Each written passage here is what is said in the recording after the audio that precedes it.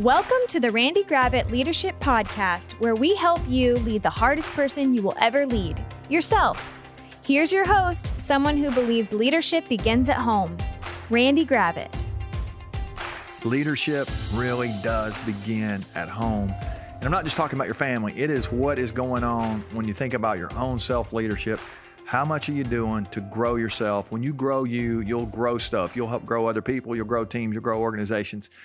Thank you for tuning in to the podcast this week. We're gonna talk about this idea of being an authentic leader. I think it's an important topic for us to talk about. Now, when I think about authenticity as a leader, I actually like to use the word integrity. Now, I think the word integrity is an important word. We all would say we want our people to have integrity, all that kind of stuff. But I think sometimes we misunderstand what integrity really means. It actually is a math word. It comes from a math word, actually, the word integer. And if you are a math person, you know that an integer is a whole number. A person who is integrated is whole. And we believe leadership is holistic. I know you're leading stuff at work and you're leading stuff, with your teams. That's all great. But what are you doing at home? Are you holistic in the way you think about it? Not just winning at work, but also winning at home, winning in your self-leadership, winning financially, winning physically, winning emotionally, winning spiritually, relationally, pick your area, but also winning and thriving with great results in the workplace, the things you try to do. So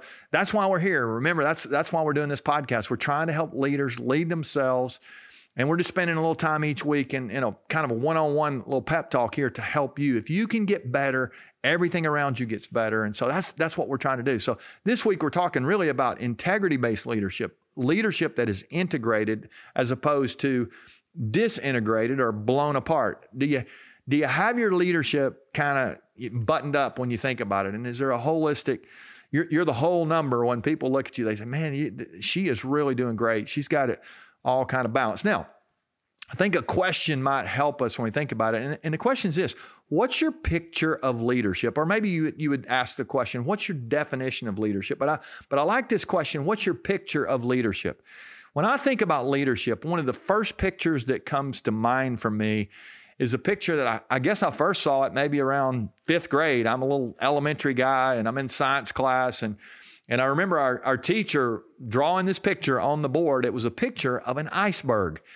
And when she draws this picture, it's kind of funny looking. I'd never seen an iceberg before. I'm from a little country town in North Georgia. We don't have any icebergs there. And so when she puts this picture on the board, we have to take her word for it when she describes it. She says about 90%, as I recall, of the mass of an iceberg is below the waterline. 90% below and about 10% above. And she draws the little ocean ripples on the blackboard there. And I didn't, again, we take her word for it, but I had an opportunity actually to go to Alaska a couple of summers ago, and I saw some real icebergs, and my 5th grade science teacher was telling me the truth. There's a lot more going on underneath the surface than there is above the surface. I think that's a great picture of leadership. When you think about your own favorite leaders that you've ever followed, people that you've benefited from, people who believed in you, people who encouraged you, didn't they have some stuff going on below the surface as opposed to above? I mean, they had stuff going above the surface as well, but underneath the surface, there was what we call leadership character. That is what really marked us. I'm guessing if you listed some of those attributes, your favorite attributes about those people who you really enjoyed following the most, it would be some of the things like humility and their loyalty and their belief in you and the way they encouraged you and the way they were trustworthy, some of those kind of things that are character traits, as opposed to they were really great at leading a meeting or building a team. Those things are all important. Those are leadership skills. And as we think about this picture of leadership, you might even sketch it out if you're not riding down the road or on your exercise bike or on your jog right now. You might just sketch out a picture of an iceberg, give it about 90% below when you weight the thing, and draw a big heart in the bottom of that. I think leadership, when people ask me, like, where do you start when you try to grow your integrity as a leader? I would encourage you to start with the heart. I think you start with the heart. It is so important for us to have a way to think about growing our leadership character, We also need to grow our skills. We'll spend a lot of time talking about how to grow your skills. We talk about that all the time. You do need the skills of leading a meeting and building a team and developing people and solving problems. Those are all great to have. But think about the leaders who have struggled. Think about the athletes who have gotten in trouble. Think about the politicians who are kind of off the rails. And as you begin to look at people who are really good at some of the leadership skills, the leadership character is what's gotten them into trouble. They've chosen to take steroids. They've cheated on their spouse. They have made financial decisions that were reckless. It doesn't matter if it's preachers, politicians, athletes, all walks of life. The people who struggle to build trust with the people that they lead, it's always a character issue, or most of the time, it's a character issue, not a competency issue.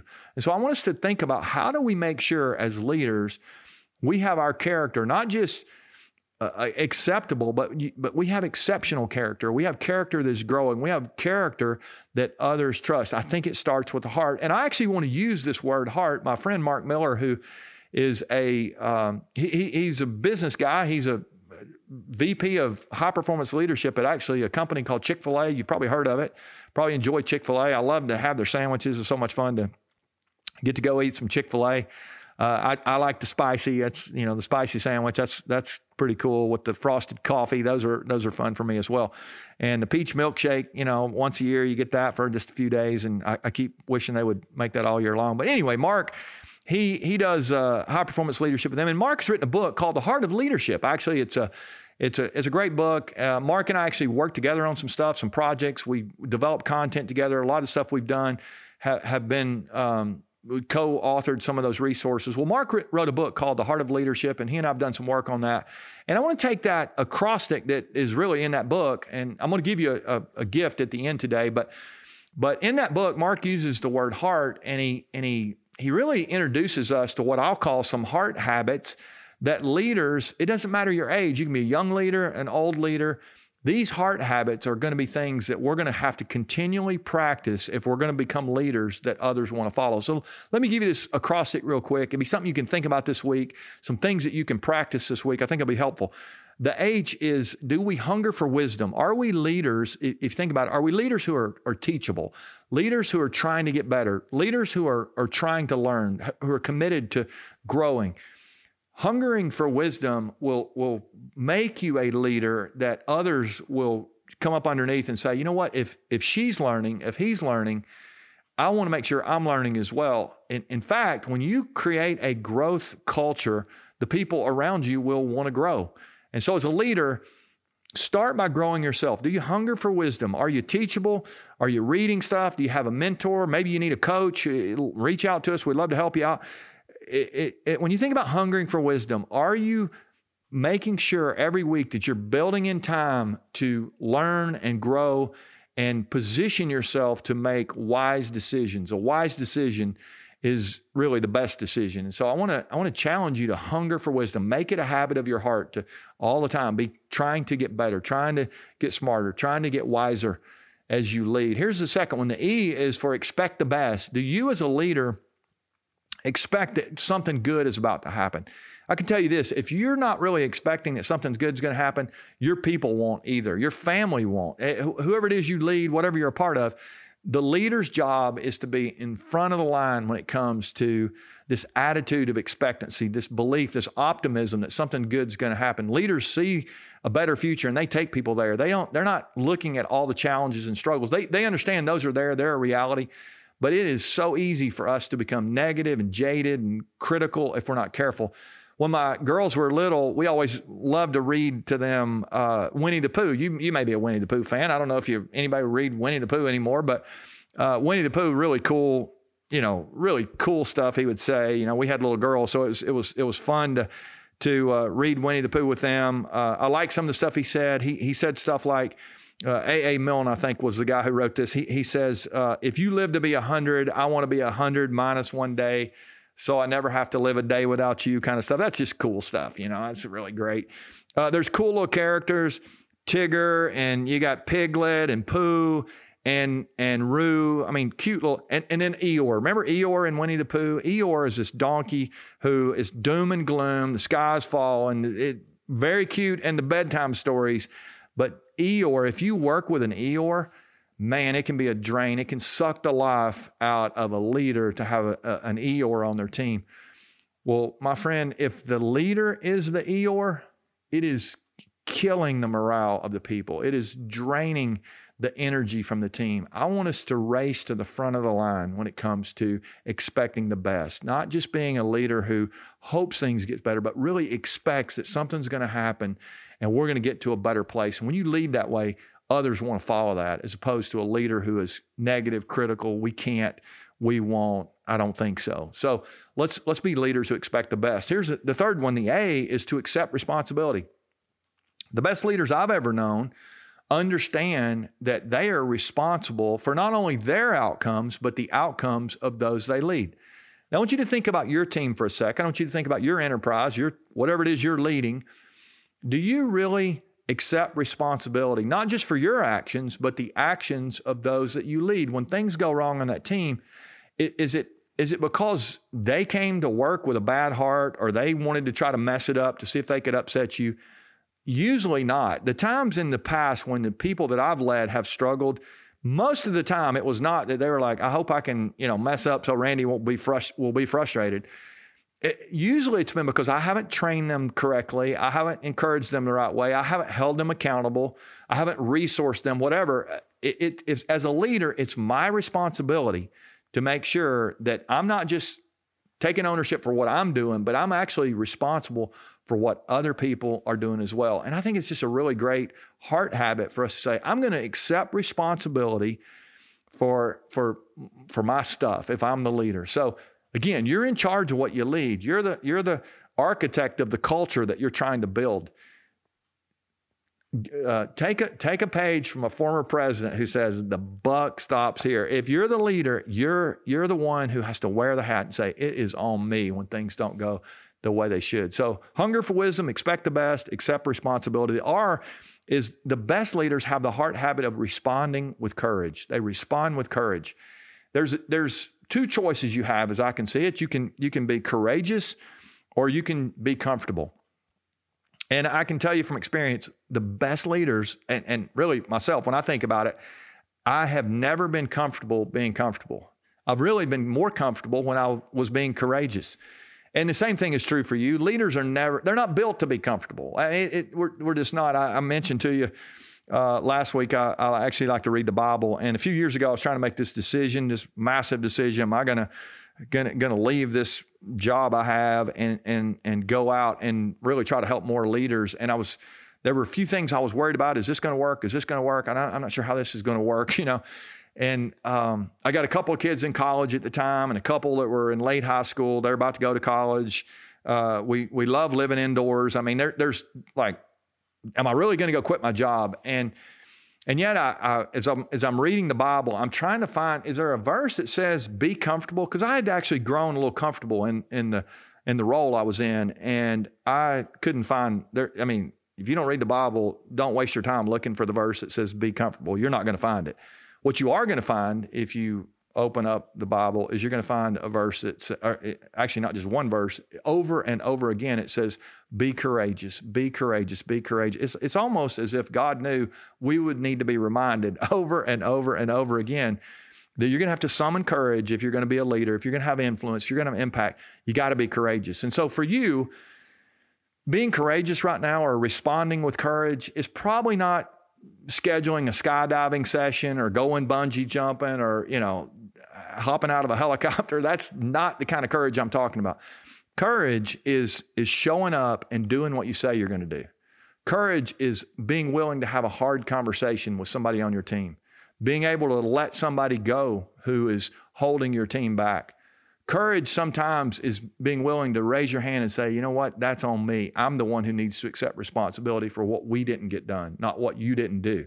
Rather than shaming and blaming the people around me, if I'm in charge and it's not growing or it's not flowing the way it's supposed to be, I need to be the one to say, courageously, I didn't do what I'm supposed to, and I'm going to get better. and I need you to be patient with me. Whatever you need to say, but sometimes courage is not some crazy thrill ride. It is actually being able to just really look at people and say, I'm going to take ownership of that. So we hunger for wisdom. This is a heart habit. We expect the best. We accept responsibility. We respond with courage. And then finally, we think the best leaders, Mark wrote this in his book, the best leaders think others first. They think others first. I would say that the greatest leaders I've ever known, they are servant leaders. They are compelled by the unshakable desire to serve. And that sounds really great. Servant leadership kind of has a bad rap these days. People don't really understand what it means. But I think when we think about serving the people around us, I'll just give you a couple of practical things that you can ask yourself. The first one is just first start with, who can I help? Who can I help?